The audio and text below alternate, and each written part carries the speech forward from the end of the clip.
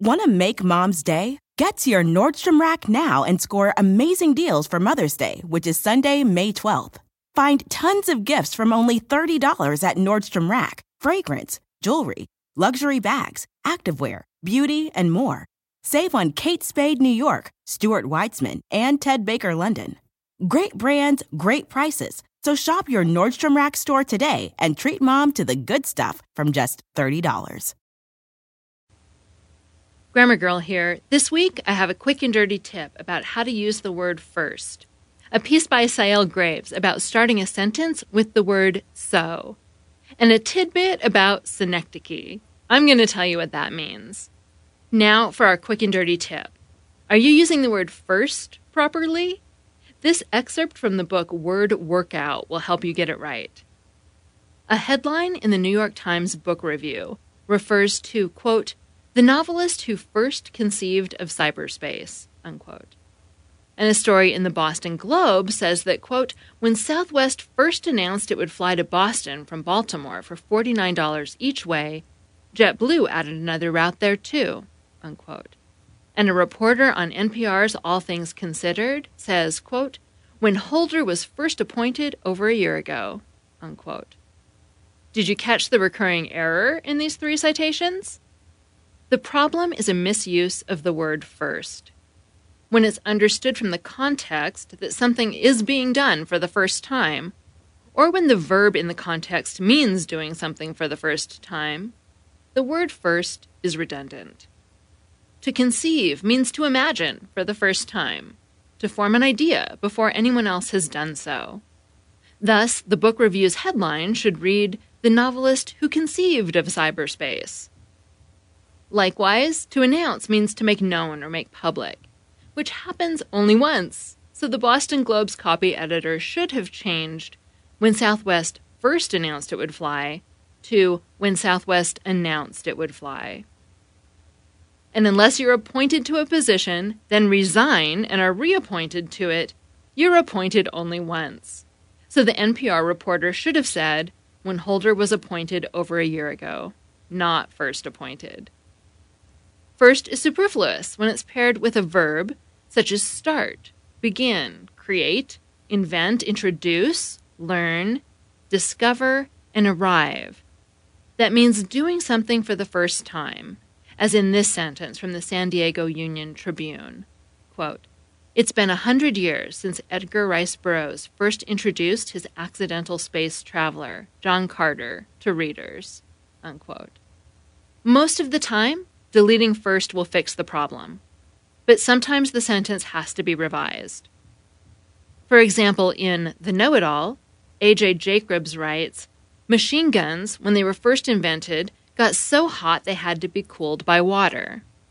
Make that, when machine guns were invented, they got so hot they had to be cooled by water. Or the first machine guns got so hot they had to be cooled by water. And that was your quick and dirty tip from the book Word Workout by Charles Harrington Elster. Be careful when you use the word first. It's redundant more often than you may have thought. Next, we have our meaty middle, a piece by Sael Graves on starting sentences with the word so. Readers often write in to complain about starting a sentence with so, even suggesting that it sounds condescending. Anand Giridharadas of the New York Times agrees that there can be a, quote, logical tinge to so. Compared to well and starting a sentence with so uses the whiff of logic to relay authority, unquote.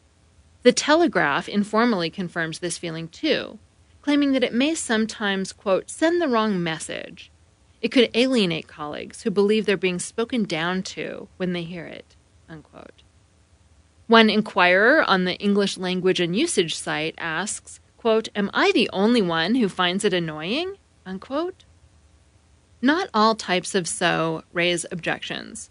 So let's look at some of the different roles this little word can play. When it's not at the beginning of a sentence or clause, it's often used as an adverb that modifies or intensifies an adjective, with a meaning similar to the adverb very, like this. Babies are so cute. This usage is very common in informal speech. But some style guides and editors do also complain about this type of so. Next, let's look at some uncontroversial uses of so and take a closer look at some types that appear at the beginning of a clause. One of the most common and undisputed ways we hear and think of so is as a coordinating conjunction, like this. I love grammar, so I do research on it and write about it. The conjunction so in this compound sentence implies that the first part, I love grammar, is the cause of the second part. I do research on it and write about it. In addition, it prevents a comma splice. It's also common to see so used for the same purpose, but at the beginning of a sentence, meaning that the comma from our last example is replaced with a period, like this. I love grammar, period. So, comma, I research and write about it. In that sentence, so is a conjunctive adverb. One way to understand why this one is a type of an adverb is to see that it modifies the whole sentence that follows it, as adverbs often do. It's also synonymous with the word therefore, and the less common ergo. These conjunctive adverbs are often called transitions in formal writing classes. These types of adverbs at the beginning of a sentence, also sometimes called modifiers, must be followed by a comma. Even when conjunctive adverbs occur in the middle of a sentence, which some can, they must be offset by commas, like this. I did finally learn to ride a bike, comma, however, comma, when I was 10 years old.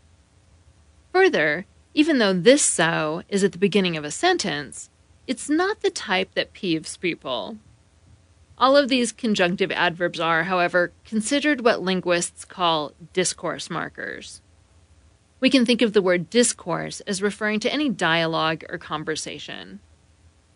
Another example of sentence initial so as a discourse marker, and also not an annoying kind, is this one. So, how have you been? Notice how it doesn't show that the sentence following the so is caused by something that came earlier. And in fact, it could be the first thing spoken to someone who just entered the room. Or it could be a way of changing the subject mid-conversation. That shows us more about why the so is called a discourse marker. It's something a speaker can use in conversation to refer to information that both speakers have. In this example, we'd need context to know what the so is being used for. Now we know that discourse markers connect ideas together in a conversational way, and that usually the listener understands what the speaker means by knowing the context of the conversation. Other discourse markers are words like well, still, anyway, and besides, mostly when they come at the beginning of a sentence. They can be conjunctions, adverbs, and prepositional phrases, and they serve to express various sentiments to the listener without actually contributing anything grammatical to the sentence. If discourse markers are left out, the speaker might sound a little less natural, but the sentence would still make sense. Here's an example with discourse marker well.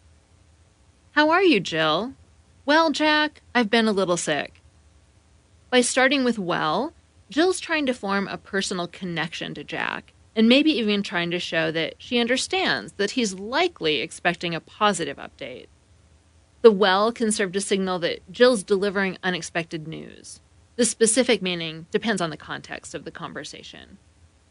Getting back to our discourse marker, so, another way people use it is to find out if earlier information has been understood correctly, like this.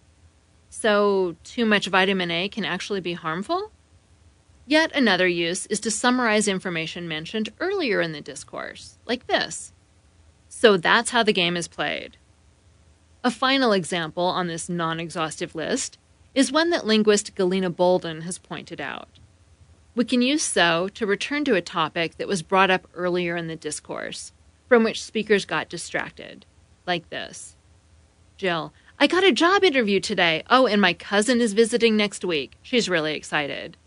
Jack, so tell me about the interview. As you can see, discourse markers serve a wide array of purposes, which speakers use and understand without even thinking about it. And as we've seen, when people start a sentence with so, it might be interpreted as authoritative to some listeners. This is also true when people reply to a question by starting with so. However, that type actually serves a very specific purpose, which changes a bit with the question type. For example, a yes-no question is one that gets a yes or no as an answer, like, are you okay? A WH question, on the other hand, a question that uses an interrogative pronoun like what, why, and when, requires something more than just a yes or a no. For example, what did you eat? Steak. Or where did you go? To Martinique. A speaker may unconsciously start the answer to a question with so when he or she has a maybe answer to a yes or no question. Like this. Jack, do your classes meet on Saturdays? Jill, so the French class meets on Monday and Wednesday, but the writing class meets on Saturday, yes. Or people may start with so when they have a complicated answer to a WH question, like this. Jill, what did you eat? Jack, so at first I ordered the steak, but I sent it back because it wasn't good, and I wound up having the salmon. These types of examples are commonly heard in the speech of many English speakers, indicating that discourse marker so may be gaining in popularity over its alternatives, like well or oh. It may express greater nuance and may continue to gain acceptance over time. What is important is that speakers who use this construction are rarely being off-putting on purpose, and not everyone experiences it negatively. Speech Coast's Denise Graveline, for example, blogs that this so can be used to express empathy with the listener, and to indicate that whatever's coming next, it's relevant to the asker's question. A Dictionary.com language blogger concurs that using so in this way serves to engage the listener. Plus, sometimes people start with so merely to gain some thinking time or to show hesitation, a bit like using or which linguists call fillers. It may be better to listen to the speaker's tone or notice people's facial expressions and other non-linguistic signals before you decide whether they mean to be condescending. In case you're wondering whether the annoying kind of so at the beginning of a sentence is new, it's hard to say for sure. Geerhardus writes that the origins of using the word so to start sentences are widely believed to have begun in Silicon Valley among computer programmers. Yet he also cites an example written by Chaucer hundreds of years ago. Further, linguist Mark Liberman shows extensive data that those who believe that this is a new phenomenon are actually being fooled by the recency illusion. His usage graphs show little change in the rate of sentence initial so in more than 100 years. In conclusion, the use of so to start a sentence or a question reply strikes some people as odd and sometimes carries negative connotations. But people use it spontaneously in speech all the time, making it likely to slowly gain acceptance as people hear it more. There's no logical reason to avoid starting sentences with so, but it's good to know that stylistically, some formal writers or public speakers may advise against it. Anyone concerned about it can easily avoid it when producing edited writing. For example, it didn't appear once in this entire article. That was your Meaty Middle, and it was written by Sael Graves, a linguist and professor at the City University of New York at LaGuardia Community College. Finally, our tidbit this week is from my book, The Grammar Devotional. It's like a tip-a-day calendar, but in book form, so you don't have to throw away the pages. And it's available as a print book and an ebook. What the heck is synecdoche? And yes, I did have to look up how to pronounce it. Synecdoche is a specific type of metaphor in which you use part of something to describe all of it. For example, calling a credit card plastic, calling sailors hands, and calling hungry people mouths to feed. Or it's when you use all of something to describe part of it. For example, saying use your head when you mean use your brain to think. You find synecdoche when a poet fixates on a physical characteristic of a subject, such as his or her eyes or lips. And in literature, when one character will refer to another by a nickname that highlights some part of his or her body. For example, "Here comes the mouth again. Can't we make him stop talking?" And that was your tidbit from my book, The Grammar Devotional. Synecdoche is a figure of speech in which you use the whole to describe the part, or the part to describe the whole. I'm Mignon Fogarty, better known as Grammar Girl. You can find all my tips at quickanddirtytips.com, and you can find all 7 of my books about language at your favorite bookstore. Thank you also to the many of you who sent kind comments last week. I really appreciated it. This episode was recorded in the studios at the Reynolds School of Journalism at the University of Nevada, where I'm a professor, and the podcast is produced in partnership with Macmillan Holdings. That's all. Thanks for listening.